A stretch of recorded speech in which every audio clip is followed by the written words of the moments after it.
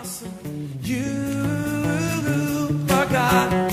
You are an awesome God. Sing that with us. Come on.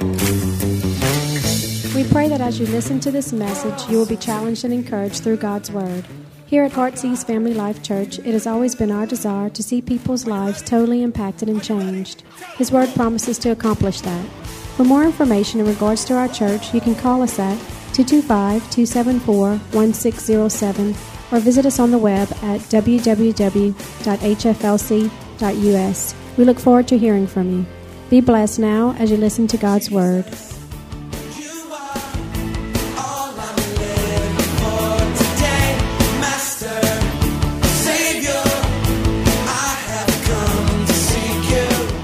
Thank you today, God, for bringing us here. God, we thank you for every visitor that's now part of the family, God. And we just pray that you would just minister to our hearts, minister to our lives today, God. We just ask that, God, you would just touch us supernaturally in every way, God, and speak to our hearts, God, how we can be the change. But to be the change, we have to be changed. And God, change us today. Help us today. We thank you. We praise you in Jesus' name. And everyone said, Amen. At 9 o'clock, we talked about home field advantage. Anyone know about home field advantage?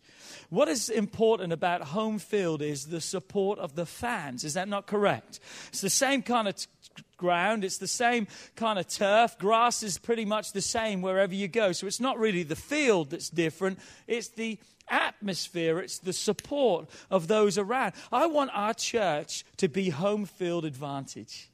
What do I mean by that? I want us just to rally. I preach. I think I preach a whole lot better than when you help me. Some of you may say, man, he's a sorry preacher.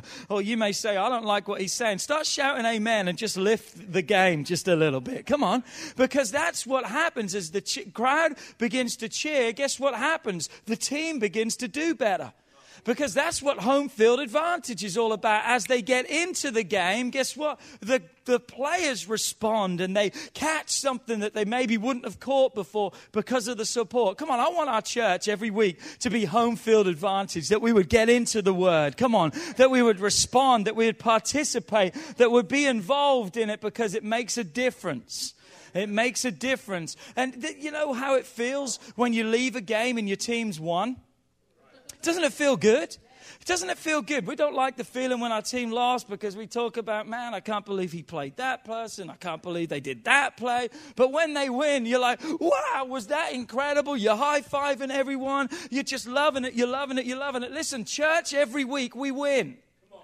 We win. Come on, we've not only got home field advantage, we win. We win. We win. So we can feel better coming in, but a whole lot better when we go out. Amen? So just be encouraged. And come on, let's build. As I begin to preach, if you like something, get up on your feet if you want and shout, preach it, brother.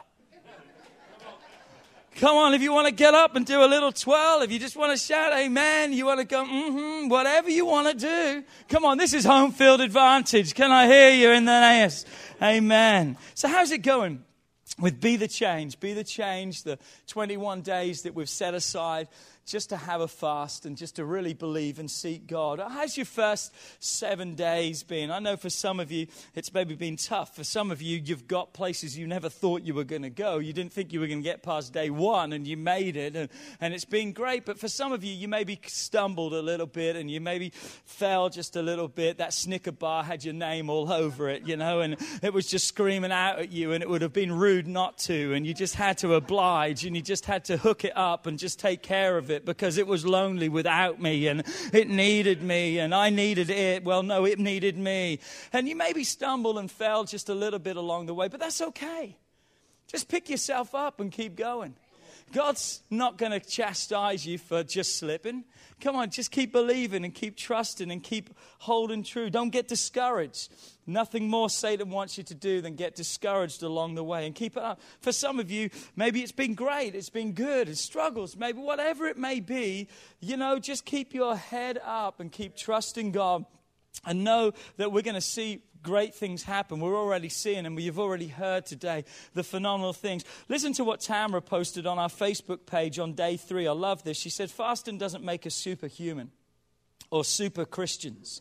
What it does do is it really declares to us exactly how weak we are and how much we really cannot do it without God. Fasting doesn't make God hear you. It allows you and your spirit to be sensitive to His words and His Holy Spirit. Some say, I want to hear God. Wrong. God always hears us. But it's us that need to be still and listen. Don't you love that? I think that's really good. I think it presents it in such a great way. And I'm going to also add this. Fasting does not bring God closer to me. I do not manipulate and control God just because I'm fasting and I'm setting aside some things in my life. That doesn't mean that all of a sudden God's just going to do anything and everything I want, because it doesn't move God closer to me, but it moves me closer to God. It's a big difference that God doesn't move. God's the same yesterday, today, and forever. So if you're in a relationship with God right now and you say God seems really distant, He hasn't moved. You've moved. And it's time to move on back. And this is just a great opportunity for us just to really move in and just really seek God like never before. Come on, say with me, be the change. Come on, say it. Be the change. Come on, say it with some attitude. Come on, be the change. And say something else. Bring the change. On Wednesday, we talked about bringing the change to our world, the power that we have through praise and worship. If you've been reading our daily emails, and if you haven't been getting them, make sure and sign up at the Connect Zone so you can be receiving those. But for the last few days, we've been talking about, again, the power of praise and worship, releasing God into our world. Praise and worship is plainly and simply this: eyes off me and focus on God. Eyes off my circumstances and placing them on God. And we've got some CDs, I think, still available from Wednesday night out in the lobby if you want to grab one on your way out. But turn with us again to Daniel chapter 6 and verse 3. This is our theme scripture that we're going to be using throughout the course of Be the Change from the life of Daniel. It says, then this Daniel. I love that. Just this Daniel. This Daniel. That could be then this Robert. It could be then this Daryl. It could be then this Pam. It could be then this Chelsea. It could be either any one of us, because it wasn't that Daniel was born to be royalty. It wasn't that when he was born, he was put on a pedestal and people said, this guy's going to be great and you're going to have to worship him. Something happened in an ordinary person's life that made him extraordinary. Then this Daniel, I love that. Why? Because I can put myself into the scriptures and see what can happen with this Daniel. Come on, with this Philip, when I give my life totally and completely over to God. Then this Daniel distinguished himself above all the governors and the satraps, those in a position of authority. Why? Because come on, we're home field advantage in the house. Come on, because an excellent spirit was inside of him. It was what was inside of him that made him so great that the king thought about setting him over the entire realm. There was something inside of him, something great. It wasn't who he was, but it was rather whose he was. Catch that? Just a little difference that makes a world of difference. It wasn't who he was, but whose he was. He was God's, and he gave his life to God. And as a result, God placed an excellent spirit in him that caused him to be above anyone and everyone else. I like how the Message Bible says he's so completely outclassed all others. I like that. He outclassed all others. He was a class, or a class, as you all say, a class above the rest. Last week we discovered, though, what produced that excellent spirit. How did that happen in his life? Because excellence doesn't just happen. There's a process that takes place. Yes, we open up our hearts to God and give him our lives, but then there's a process of us building. What did Daniel do? And the boys around him, Shadrach, and Benny. Remember Shadrach, Meshach, and Abednego? What did they do? They had a purpose in their hearts. They made their minds up not to be defiled, but to remain pure. They were going to keep pure. They weren't going to eat the food of the king. They wanted to be pure. Purity today is almost a curse word in the times that we live in. It's a forgotten word. If you would look up in most dictionaries, it would probably say purity is almost extinct. It really is. It's almost extinct, but aren't you glad it's not extinct? It's still alive, and we can make it alive. We can make purity cool. We can make it cool as we live for it. Come on, the best way is still God's way, to be pure before God.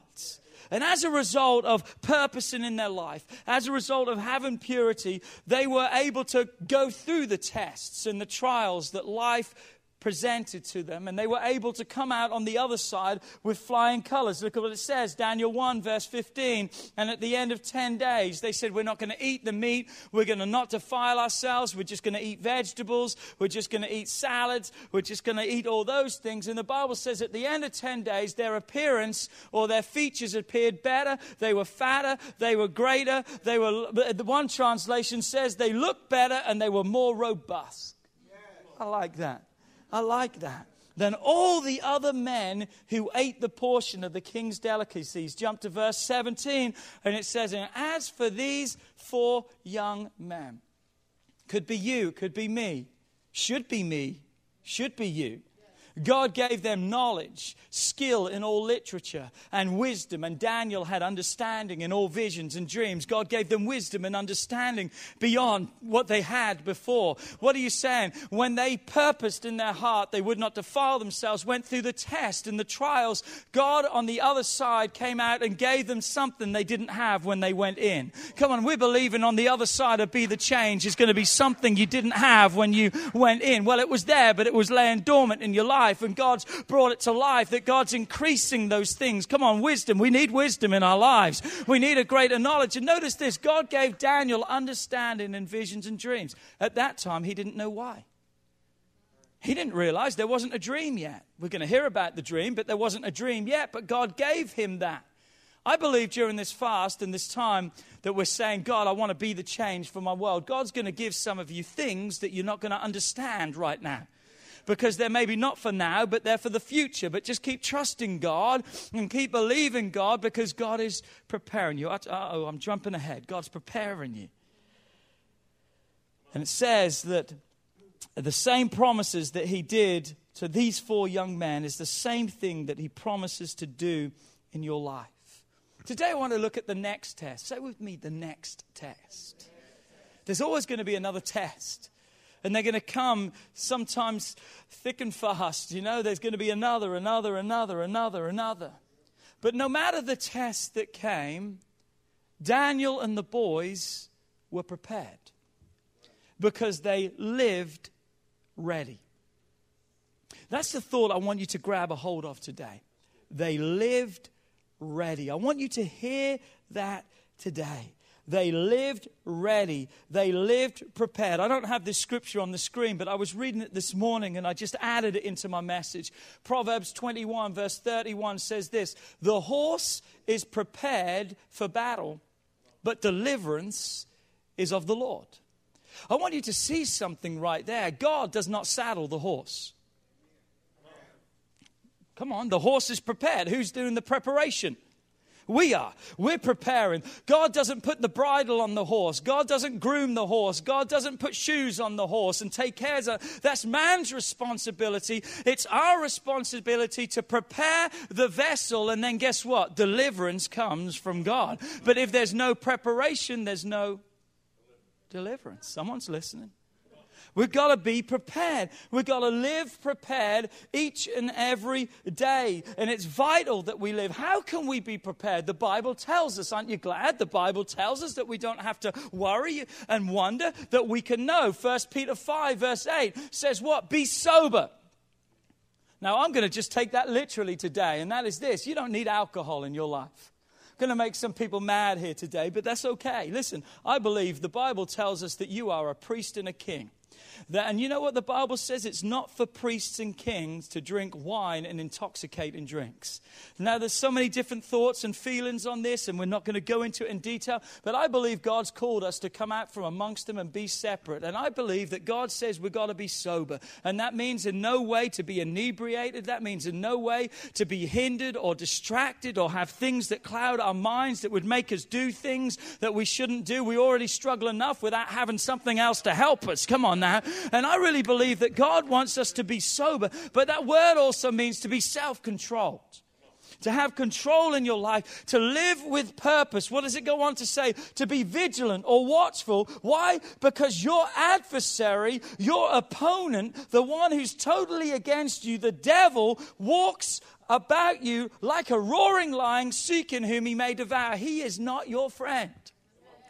The devil is not your friend. I like how the Message Bible says, the devil is poised to pounce and would like nothing better than to catch you napping.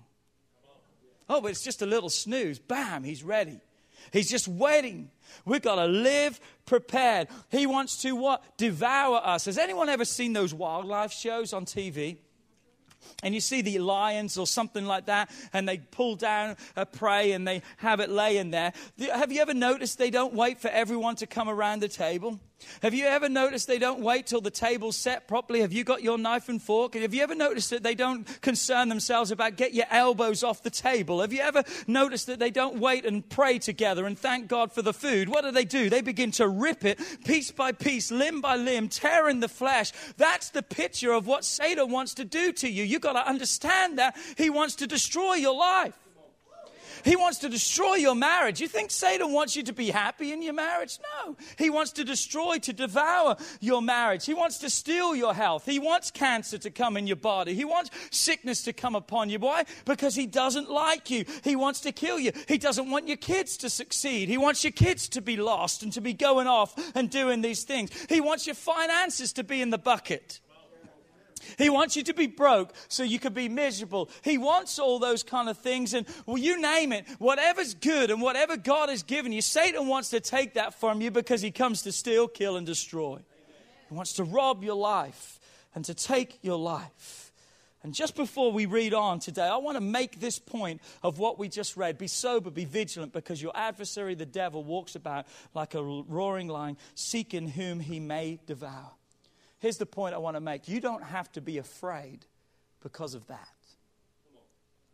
You don't have to live in fear because, oh, the devil's going to get me. Oh, the devil's going to get me. What if tomorrow I go and the devil... Listen. Too many people are looking for the devil instead of looking for God. Come on. Too many people are looking for the devil, anticipating, oh, the devil, I bet he's waiting for me tomorrow.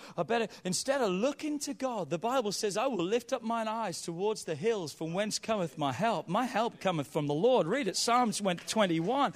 You speak about looking unto God, the author, the finisher of my faith, the one that can perfect and help and write the plan of my life. But yet too many of us are looking to the devil. Too many of us are giving the devil too much credit for our lives and what's happening in our lives. Listen to this. Are you ready? This is something you need to hear. You're going to say ouch. You're going to say ma. You're going to say wow. You're going to say something at the end of this. Are you ready? Usually the devil doesn't have to attack you. He just keeps you going on the pathway that you're already on. Negativity. Oh, he just encourages you along that. Fear. Just go ahead. Oh, it's just a little bit. Well, just try a little bit more. Satan doesn't many times have to come in and redirect our lives because we're already kind of creeping in the wrong direction. He just speeds up the process. He just moves us along. We better watch out. That's something to be concerned about today. I mean, did you hear that? We've got to be concerned because my life needs to be going in the opposite direction. I need to be running in head on with Satan perhaps every day, because if I'm not meeting him head on, he's walking beside me. And the Bible clearly says that two can't walk together unless they agree. So if Satan's walking with you, there's agreement there. You're hooked up. You're connected. There's something going on. There's a relationship. You may not call it that, but that's what the Bible says it is. You need to be meeting Satan head on in your life. Come on. But I don't live knowing Satan's going to be hitting me head on. I don't live and lay my head on my pillow tonight and say, man, I'm really worried about tomorrow. I don't know. I'm not living looking for the next attack. Come on. How miserable would that be? Well, man, I don't know if I need to get in my car. What if I have an accident and I die on the way to work? I mean, what if I go to work and the boss fires me? I mean, how silly would that be? How miserable would I be living like that? But yet so many of us are. We're constantly preparing for what Satan's going to be doing instead of being prepared that when the attacks and the tests come, that we'll be prepared to be what? Victorious. God has made us an overcomer. We can live a prepared, victorious life that no matter the circumstances, the situations, we can make it through. We're going to discover through this message we may be knocked down at times, but we get straight back up again. And we keep trusting and we keep believing God. So how do I live prepared, a victorious life? Glad you asked. Next verse of Peter 5, verse 9, it says, you got to resist him. And here's how you resist the devil. Steadfast in the faith. Being immovable in God, putting your life upon the Word of God, being in true relationship with God, not flirting with this and giving your heart and attention over here, but saying, God, I want to be steadfast in my relationship with you, because when that happens, things begin to take place in your life. New Living Translation says, take a firm stand against him and be strong in your faith. The Message Bible says, keep a firm grip on faith. Hold on to your relationship with God because your life depends upon it. If you're drowning and someone throws you a life preserver, you're going to hook every part of your body around that thing you could. Come on, you're going to move in ways that you never thought. You never thought your legs could get that high and wrap themselves and do. Why you're holding so far onto life? Because if you let go of that, you're going under. Come on, we've got to grab a hold of faith and we've got to hold it in our life and be immovable and stand steadfast in God. Why? Let's read on. It says, knowing the same sufferings are experienced by your brotherhood in the world. In other words, we're all going to go through the troubles. You may sit here and say, well, at least I'm not going through. You're going to go through something. Every one of us are. Verse 10, but may the God of all grace. I like why he says all grace. A lot of us just have a one-sided grace. You know what one side of grace is? Saving faith, saving grace. Thank God for saving grace. It's unmerited favor. That's what it means, that we don't deserve it, but yet his grace gives it to us. But how many knows that that's just one side of grace? The grace to save us. He wants to give us a grace also to live. Come on, that's a power that wants to live inside of us, a grace that's just like Popeye's spinach. You remember when he was a little bit weak, he popped the can and he got it, and he drank it down, and all of a sudden Pluto was no match. Olive oil, hold on, I'm coming. Come on now. It was his grace. It was the power that God has available for us. God says that he's the God of all grace. All grace. No matter what you face in the trials, he's the God of all grace for your life. Come on, who has called us to eternal glory by Christ Jesus. After you've suffered a while, it's going to be a while, it's going to be a moment. But guess what's going to happen on the other side? He's going to perfect. He's going to establish. He's going to strengthen. And he's going to settle you. I love that thought, settle you. Literally means to replace your feet. Come on, he's going to replace your feet. You've been knocked out and knocked down, and God's just going to resettle you and say, now you're okay. It's going to be okay. You're going to make it. You're going to make it. You're going to make it. I really wish I could preach these verses, but I've got to move on. This is still just the introduction. It's just the introduction of the message. You know, you may get knocked down. Trials and tribulations come and they may knock you down. But you know why we get knocked down many times? And seldom make it to the last part of that verse. Could you just go back to that verse, please, Susan? We don't make it to the perfect, established, strengthened, and settled place. You know why? Because we're not truly standing in his faith. Oh, but Pastor, you don't know what the devil has attacked me with this week. You don't know the bills that's mounting up. You don't know what I'm facing. You should see what he's done. You know what? I guarantee nothing worse has happened to you than what happened to Miss May last week. Losing her husband. But yet at 9 o'clock she was sitting right where Miss Aminga is and her hands were in the air and she was praising God. She took a stand. She's standing. She's not bowing. She's not giving up. Life has been turmoil. It's been hard losing her loved one. They've been married for 38 years, I believe. It's been a long time. It's been tough for her. But she's here saying, God, I don't understand it all right now, but I'm going to stand steadfast in the faith. And I'm going to keep trusting God. It may be sore for a while. And there may be something I may have to go through for a while. The sufferings for a while. But God, you're going to perfect me. You're going to establish me. Come on, you got to see what happens when you allow Satan to come in and rob you. You got to see what happens to your life. Look at the picture of your life. What happens to your life when you begin to believe those lies? What happens? I'll tell you where you're at. You're on your knees, and you're not on your knees in prayer. You're on your knees begging for mercy because you're saying, I can't do this anymore. I can't make it. Come on, you're knocked down. The count is 9. The count is 10. They're getting ready to go. He's out of here. Why? Because that's what happens. But here's what you need to see. Here's what you need to see. You got to get up and stand. Come on, you got to get up and stand.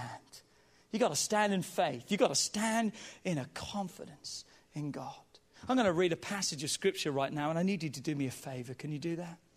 I want you to count how many stands you see in this scripture. You ready? How many stands? How many stands? How many stands? Ephesians 6, verse 10 says this. Finally, my brethren, be strong in the Lord and in the power of his might. I like that, the power. Speaking of the excellence of the power, maybe of God and not of us. Remember from last week, that's the power of God. But stand in the power of his might. Can you help me out today? Can you say this? It's his fight, not mine. Come on, say that with me. It's his fight, not mine. That's what the word might there means, that we can stand in his might because it's his fight that we can stand in and we can trust. Come on, his might is his fight. He's going to handle his business. He's going to take care of it all. Verse 11, so put on the whole armor of God that you, yes, you, come on, it's personal, it's for you right now, that you may be able to stand against the wiles of the devil. Verse 12, for we do not wrestle against flesh and blood, but against principalities, against powers, against the rulers of darkness of this age, against spiritual hosts of wickedness in heavenly places. That's a lot of opposition. Come on, that's a lot of opposition there.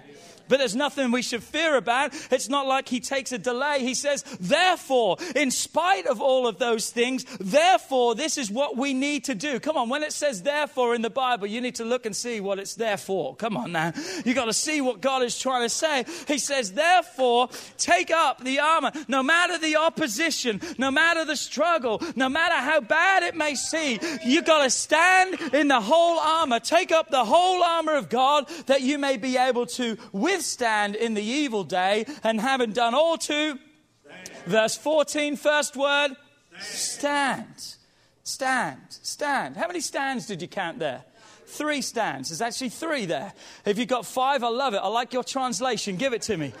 There's actually 3 stands there, but guess what else there is? There's a bonus withstand, which is an added one right there that we can have in our lives. But it says, he's talking about what? In verse 14, he says, you can stand in the truth, which is your belt around you. You can have righteousness, which is your breastplate. You can have the gospel, that's the shoes on your feet. You can have faith, that's your shield. You can have salvation, which is your helmet. You can have God's word, which is your sword. Come on. And you can have prayer, which just takes care of it all. God says all these things are available as we what? Stand. The 3 stands that he mentions there are a progressive thought. I haven't really got time to go into it, and I've preached this in greater depth before. But the first stand is to stand in opposition to. You stand in opposition. If you know someone's coming through the door, you don't just kind of put your finger, come on, you shoulder up. You know what I'm talking about? You shoulder up. You get your legs back. You get in a standing stance because you're resisting someone. That's the first stand. But guess what? It happens in life. You get knocked to your knees. Circumstance of life, I don't care how strong of a Christian you think you are, you're going to find yourself knocked down at times. You're going to find circumstances and situations getting the better of you at times. We don't like to admit it, but it's better we admit it now so we can get it right. We're going to find ourselves down. The count is going to be gone. It's like the term of a boxer, that you're knocked down on the canvas. But listen, here's the thought.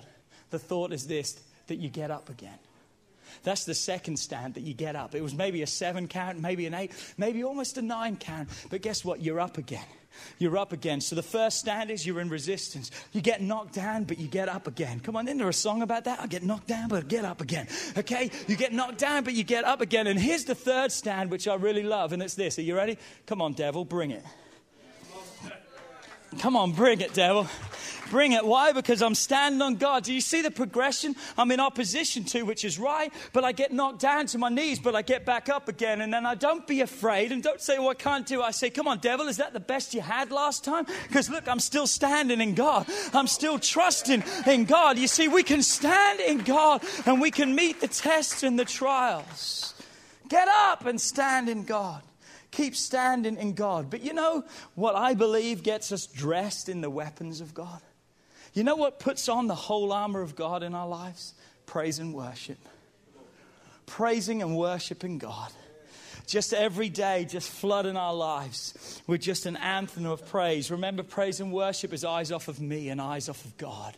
Taking them off of everything that's going around and placing them on God. Look what it says in Isaiah 61, verse 3. It says, the garment of praise. Notice in the middle, it puts the garment of praise for the spirit of heaviness, that we may be called trees of righteousness, the planting of the Lord, that he may be glorified. The thought is this: we put on the garment of praise. We put on the garment of praise for every spirit of heaviness. Come on, we clothe ourselves in praise, in the armor of God, that we can stand. What happens when we put on the garment of praise? God calls us a tree. You know what happens in a storm? A tree stands. Why? Because the roots are down. And when storms and tribulations come, a tree doesn't cry. It just drives its roots further down. Come on, Jesus said we're to be trees standing. Come on, in righteousness we'll be planted in the Lord, that he would be glorified. You know how God gets the glory on this earth? That men may see your good works and bring glory to God in heaven. Matthew 5 says that. God doesn't get no glory when I'm laying flat on my face in defeat and failure. Come on, God gets glory when I get back up again and I stand again and say, come on, devil, if that's the best you've got, watch out, because I've got more. Because greater is he that is within me than he that is in the world. Hallelujah, hallelujah. Come on, it's that which prepares us and dresses us for victory. Too many Christians, look at this statement. Too many Christians have got the gear, but they don't have the game. Too many Christians have got the gear, but they don't have the game. I love to play golf. I don't know if anyone plays golf. I love to play golf. I'm not a good golfer, but I like to play. I always say anything in life, when it starts being fun to me, I'm going to quit it, because why do something that makes you miserable? With these people you play golf with, you can't talk, you can't breathe when they're taking the shots. If that's how you are, don't even bother inviting me to play golf. I'm just having a conversation while I'm up there. Give me a reason why to hit a bad shot, so I can say, man, if you hadn't been talking, I wouldn't have done that. Yeah, right, that's a lie, because I can talk and just do it all. But you know, there's something that always amuses me about golf is this. People have all the gear.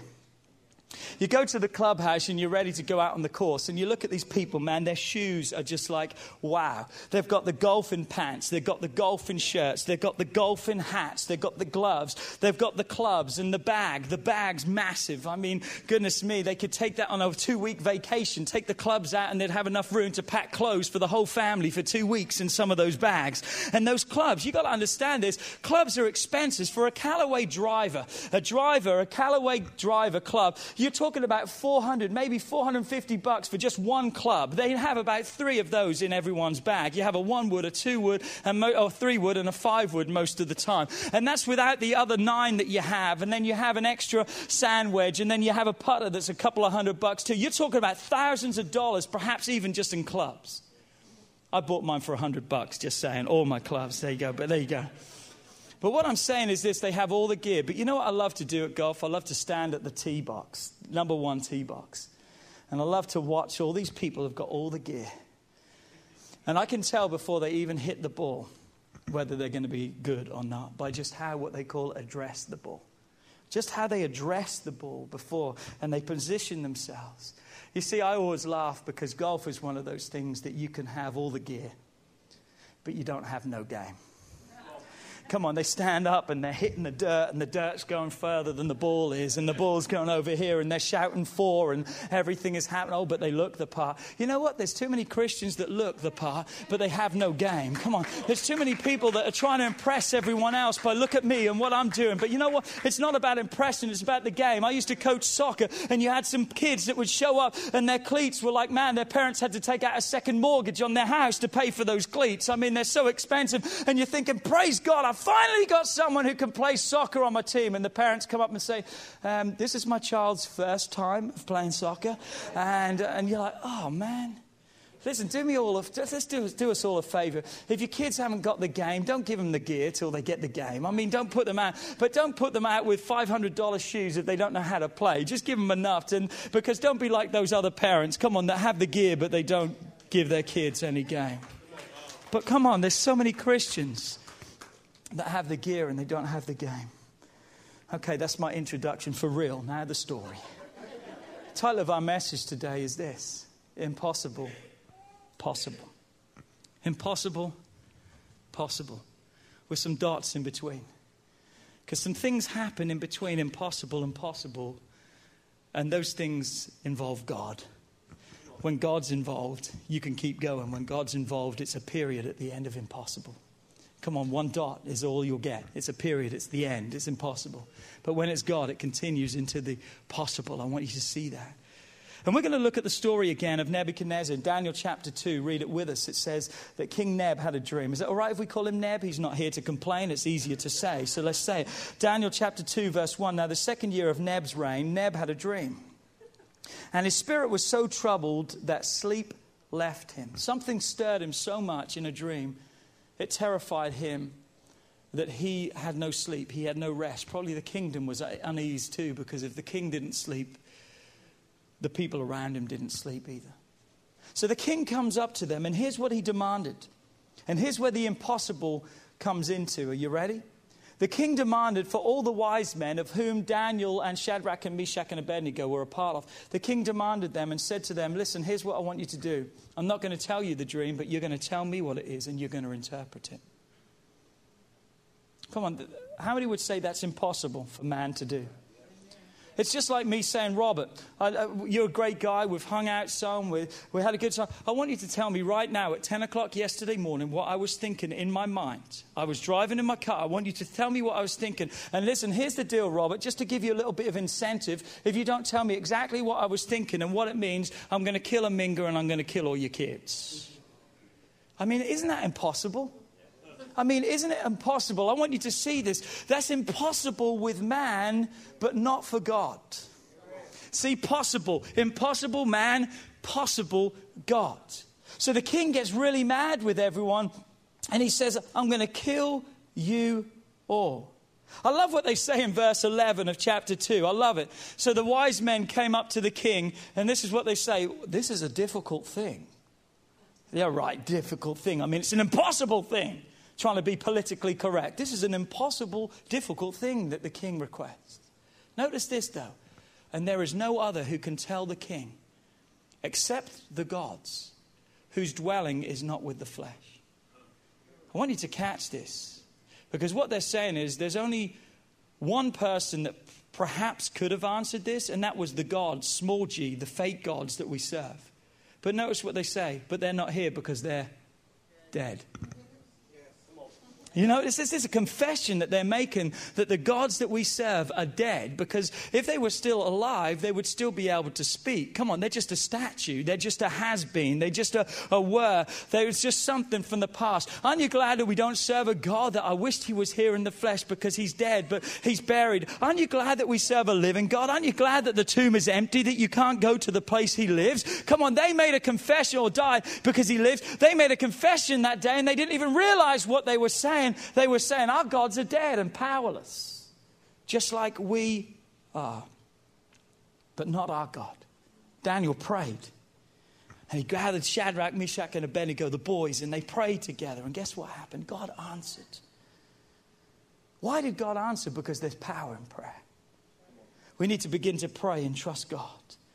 And Daniel explains the dream, and he saves the day. He saves every life of those. The king began to kill the wise men. And Daniel said, hold on a second. Let me pray and ask God. Daniel saves the day. You got to realize, me living ready, me living prepared, me having purpose in my life is for more than just me. Come on, my life can be used to save other people's lives around me too. Because Daniel had an interpretation to a dream. Other lives were spared around him. You got to realize the excellent spirit that God wants to place inside of you is to be used to touch other people around. Look at this statement. God has strategically placed your life. Strategically placed. I'm the only one saved in my family. God has strategically placed you there. Well, my work, I work in, everyone's just miserable. They're all away from God. It's such darkness. It just gets my spirit down. God has strategically placed you there that you can have an excellence inside of you because you're living prepared, standing on the Word of God, that you can bring hope and healing and deliverance and life to those around you.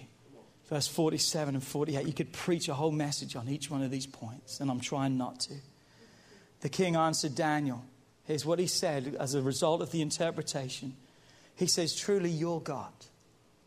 He didn't say truly my gods and the ones that we serve. He said, but truly your God is the God of all gods. Small g. He's the capital G of all the fake G's. Come on, the small G's. He's the big cheese. Come on, he's the big kahuna. He's the one. He's the what? He's the Lord of kings.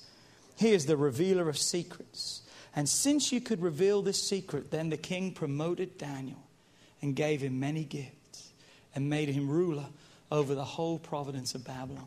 You know what? I believe God wants to place such an excellent spirit in every one of us, that our bosses and people around us will come to us and say, you know what, there's something about you. You're the hardest worker. You're the most faithful. You're the most committed. I just really feel that you can be promoted here and you can take over. Because any time you have the excellence of God in your life, you're going to be noticed by other people. They may not understand why, and we're going to discover that in a minute. They may not know why and what it is. But something's going to be noticed in you that's going to distinguish you above everyone else. And that's why you've got to live with a purpose. That's why you've got to live prepared. That's why you've got to be the change. Because when you live like that, your life is going to go further than you ever dreamt of. Daniel, as a young boy, was taken from his home. Every dream he had, maybe he wanted to be a professional football player or whatever. He was taken from his land and he thought, man, I'll never be able to fulfill that dream. I'm sure his life for many days thought, I'll never be anything.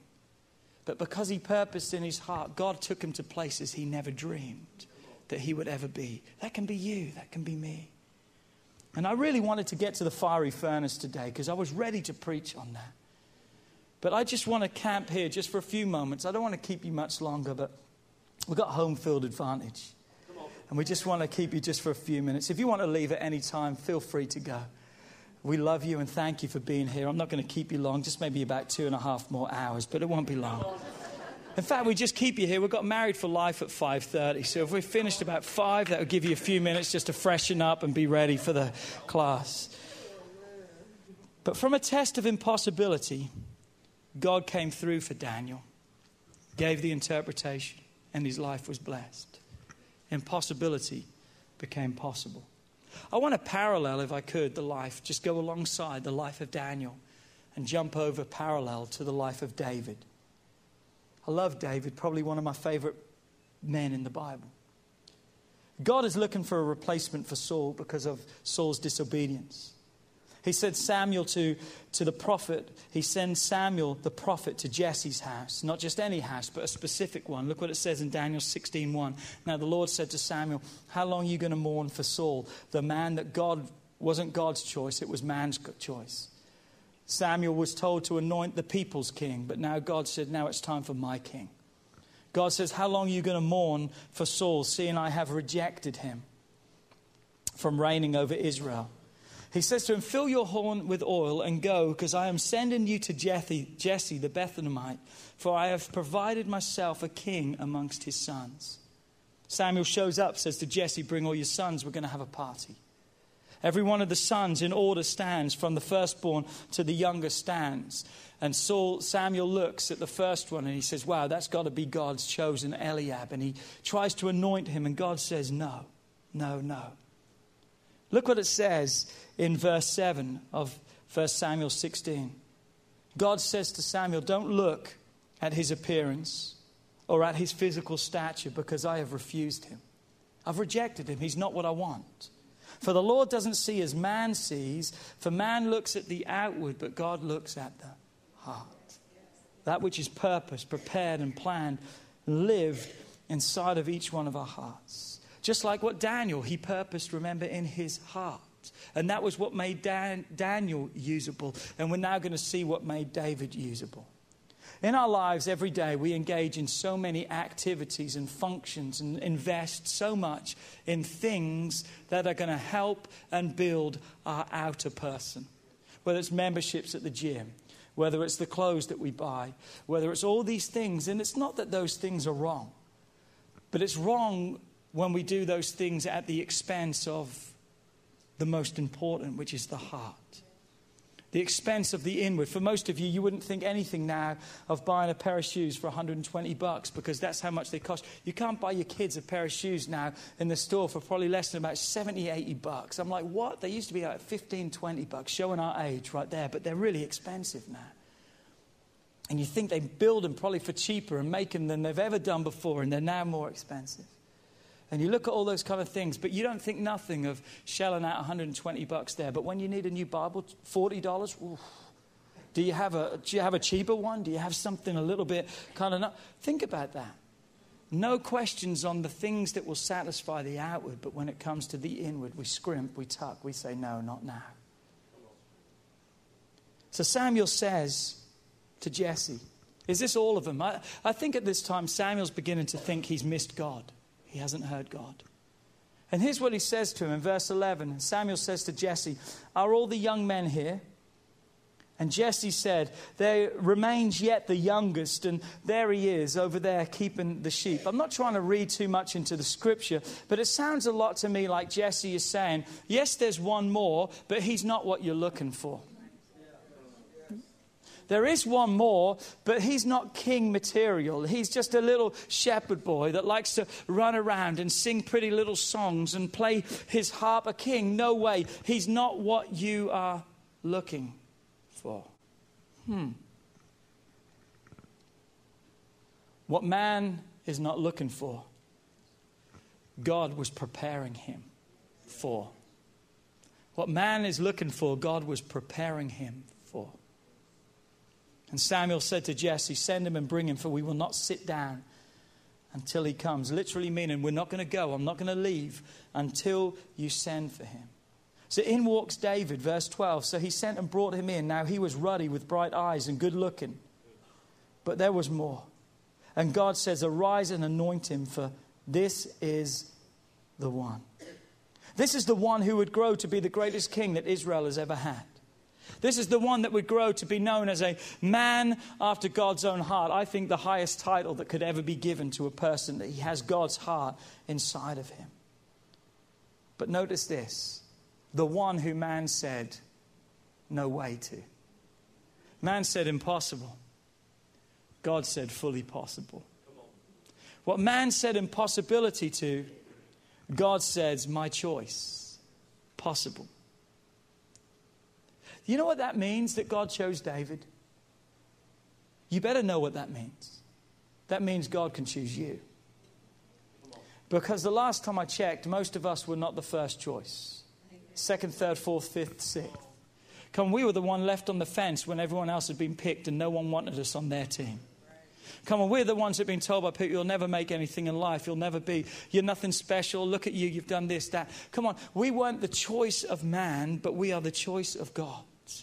And God, that means that I can be the change, just like David and just like Daniel, that I can be the change as I stand in God and trust God. He can take impossibilities and make them possible. God can use us in our failures, in our mistakes, in our blown chances, if we'll just surrender all our lives to Him.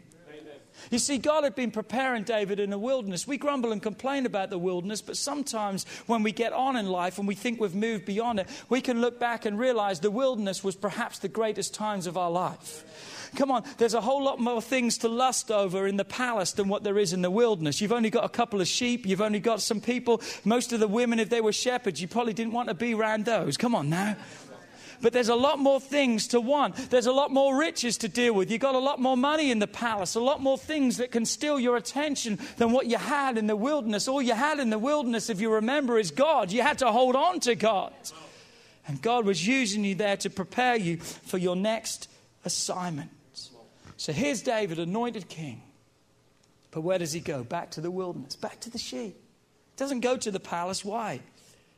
Because God hasn't finished with him yet. A lot of us think that God's blessing and God's anointing and for us to be chosen of God just means that we're going to make it to the palace. That's what God is. It's promotion, it's blessing. It can be that, of course. But it can also be put back in the wilderness so you can be prepared for your assignment. Daniel had to be faithful in the menial things. I'm not going to eat that food. Someone could have said, well, that's no big deal. Just eat it and shut up. Daniel said, no, it was the menial, the small things that people look around that made the biggest difference. It's the small things. But in order before he had to stand, he had to do those things first before he could stand before a king. Do you see the pattern? If you want to get to before a king, you've got to live prepared. You've got to be prepared to do what it takes to get you to that place. You've got to be the change. You know what be the change is? Be the change is about where you're at, not where you're going. Look at this statement right here. If you don't get the at right, there's no going. If you don't get the at right now where you're at, if you don't get it right now, there's no going to what you think is ahead of you. So back to David, we read in 1 Samuel 16, trying to get this done. I've got like 5 minutes. I'm over, I know. Help me, Jesus. Who'll give me 5 minutes? 5 more minutes. 5 more. 5, 10, 15, 20, 25, 30, 35, 40, 45. Fantastic. Thank you. Give me about 55 minutes right there. Appreciate it. 1 Samuel 16, verse 16. Look what it says. A distressing spirit comes upon Saul. And the people said, let's find someone who plays skillfully with a harp to play. And it says, let our master now command your servants who are before you to seek out a man who is skilled player on the harp, and that he will play it with his hands when the distressing spirit from God is upon you, and you shall be well. Notice this, they didn't say, let's find someone who prays well. They said, let us find someone who plays well. Not praise, as in P-R-A-Y, but plays, P-L-A-Y. Not a prayer, but a player. Let us find someone who is skilled with what he does, play. So if you notice, the Help Wanted ad that they put up all around them was a skilled player of the harp. It didn't say he needs to be full of God and he needs to be a man of God. Now hold these thoughts, we're getting somewhere with this. And read on. It says, verse 18, and one of the servants said, look, I've seen the son of Jesse. Verse 19, if you would jump ahead, it says, the one who's still with the sheep. He's still with the sheep. The son of Jesse who's still with the sheep. It says he is a skillful in playing. He is a mighty man of valor. He is a man of war. He is prudent in speech. He is a handsome person. Notice what it says, and. It's just like an afterthought. And by the way, as a bonus, God is with him. What did they see in David? Did they see that he was a man of God? No. What did they see? He was skilled at what he did. He was a mighty man. He was valor. He was handsome. He had all these things. In fact, they saw things in David that he wasn't even. The Bible says he hadn't even fought a battle yet, but he was seen as a mighty warrior. I preached a whole message on this. The reason why he was seen as that is because if you're a praiser and worshiper, God sees things in you that you don't even see. But think about that. He's all these things, but he hasn't even done those things yet. But he's everything. Oh, and by the way, God is with him. What do people see in you? Everything else first before you're a Christian. Let's turn the table around. You know what's the most important thing to our life? Living our lives for Jesus is the most important thing for us. But notice this. It's the last thing that most people ever see. But you know what they see? They see an excellent spirit. They see a diligent worker, someone who's hard at work, someone who's skilled in what he does. For David to be able to play the harp like he did, he had to cart that harp through the wilderness. It wasn't like just a little flute that he could put in his pocket. That's a harp he's got to strap on his back and carry through, and all the struggles and trials. Yes, David had a heart for God. Yes, Daniel had an excellent spirit. But it wasn't just because they were a Christian. That's important. We must be saved. But it also involves living a committed life. A lot of Christians out there that don't live good lives. A lot of Christians out there that they can turn around. Like use this example. This is how I want it to be. What about if we bring someone up on the platform and they cannot sing one bit? And we say to them, but they love Jesus. And that's all that matters. I want to say something more matters than them loving Jesus. Anyone know what I'm talking about? I think they need to be singers and know how to sing and at least be able to carry a tune semi in a bucket and know what they're talking about. You see, those things matter in our lives. What about the faithfulness, the diligence? What about doing our part, which is hard at times? You see, every day, even as Christians, we have the choice. I have the choice to do wrong every day. I have the choice to say wrong things. I have the choice to go wrong places. Josh was laughing yesterday. He texted me in the middle of the day and says, what are you doing, shopping or at the movies? I said, why? You saw my car, didn't you? He said, yeah, I got Pastor P on the back of my car. You can't hide that where you go. I said, actually, my wife is driving it, so watch out. But I'm out with the boys too. Me and Judah and Luke had the day out too, the boys' day. But we've got to watch, because living prepared isn't just I'm a Christian. It's been diligent, faithful, and committed to the tasks that are given to us. Because the people around you are going to see those things because they don't understand the Christian thing. They're going to say, what is it about you? And then you can say it's God. But all they see is you're a hard worker, that you make it, you stand. I went out with a man once, a lot older than me, and I said, what advice would you give a young minister like me that would help me to stay pure and holy before God? And he said these words. Look at this statement. He said this: remind yourself every day that we only live one decision away from destroying our lives. You live one decision away from destroying your life. Think about that. One decision away.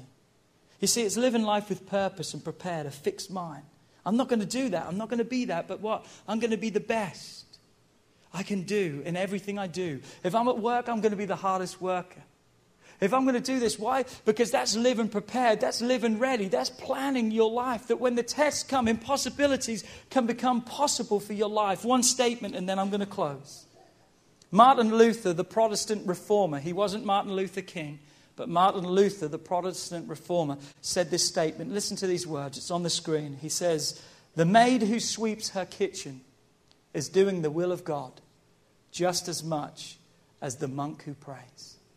Not because she may sing a Christian hymn as she sweeps, but because God loves a clean floor. The Christian shoemaker does his Christian duty not by putting little crosses on the shoes he makes, but by making good shoes. Because God is interested in good craftsmanship. Well, if I just say I'm a Christian, then it makes everything else okay. No. God gets the glory through us being the best, doing the best, living the best, being prepared that when the trials and the tribulations come, we're going to make it through. God wants the best out of our lives. That's the type of person that can face impossibilities and the impossible test, but yet come out on the other side with possibility stamped all over it. Come on, in your marriage, do it well. Be the best that you can be, because that's what God wants you to do.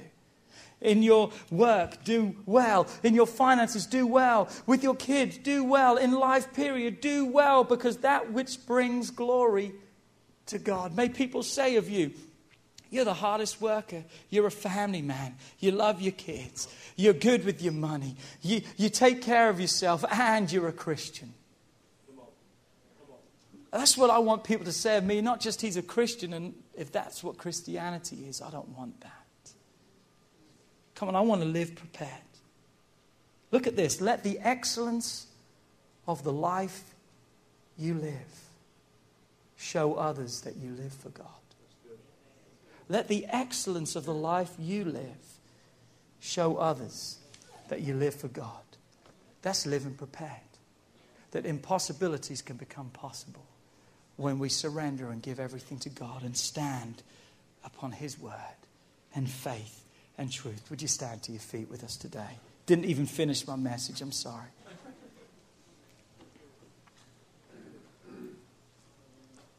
I want us to do something as we close the service. We did this at the 9 o'clock service, and I want to do it again. As Stephen just begins to play, you know what I want to do? I want to invite every one of you, if you would, right now. Would you just come down to the front right now and just stand down the front with us? Just to push in as close as you can so other people can get around you. You know what I want us to do? I'm going to ask Megan and them to sing this song again. All I want to do is worship. All I want to do is just to make your name great again. God, all I want to do is just to give to you. I want us to make a fresh commitment to God and say, God, I want to live prepared every day. I want to build my life not upon my opinions and what I want, but God, I want to build my life upon faith in you, a steadfast faith that's immovable. That God, I can trust you with my life. I can trust you with everything. Come on, I can give you everything. Come on, it's time to live prepared. We don't know the test that's going to face us tomorrow. But I'm not worried about those things because I'm preparing myself right now. I'm preparing myself for the victories that I'm going to have. That no matter which way Satan comes in, the Bible says he'll come against you one way, but he has to flee before you 7 ways. I love 7. 7 is the number of God. So that means God has to be involved and he will be involved. But it also means too, that completion. It means that he'll be completely defeated and whooped as he comes in against you. God says, I'm going to completely whoop him and he's going to have to flee and run from you. Come on. That's what God wants to do in your life. Come on, it's time to live prepared and give our lives to God and just to honor God with everything that we are today. All I need to do is worship. All I need to do is say His name out loud.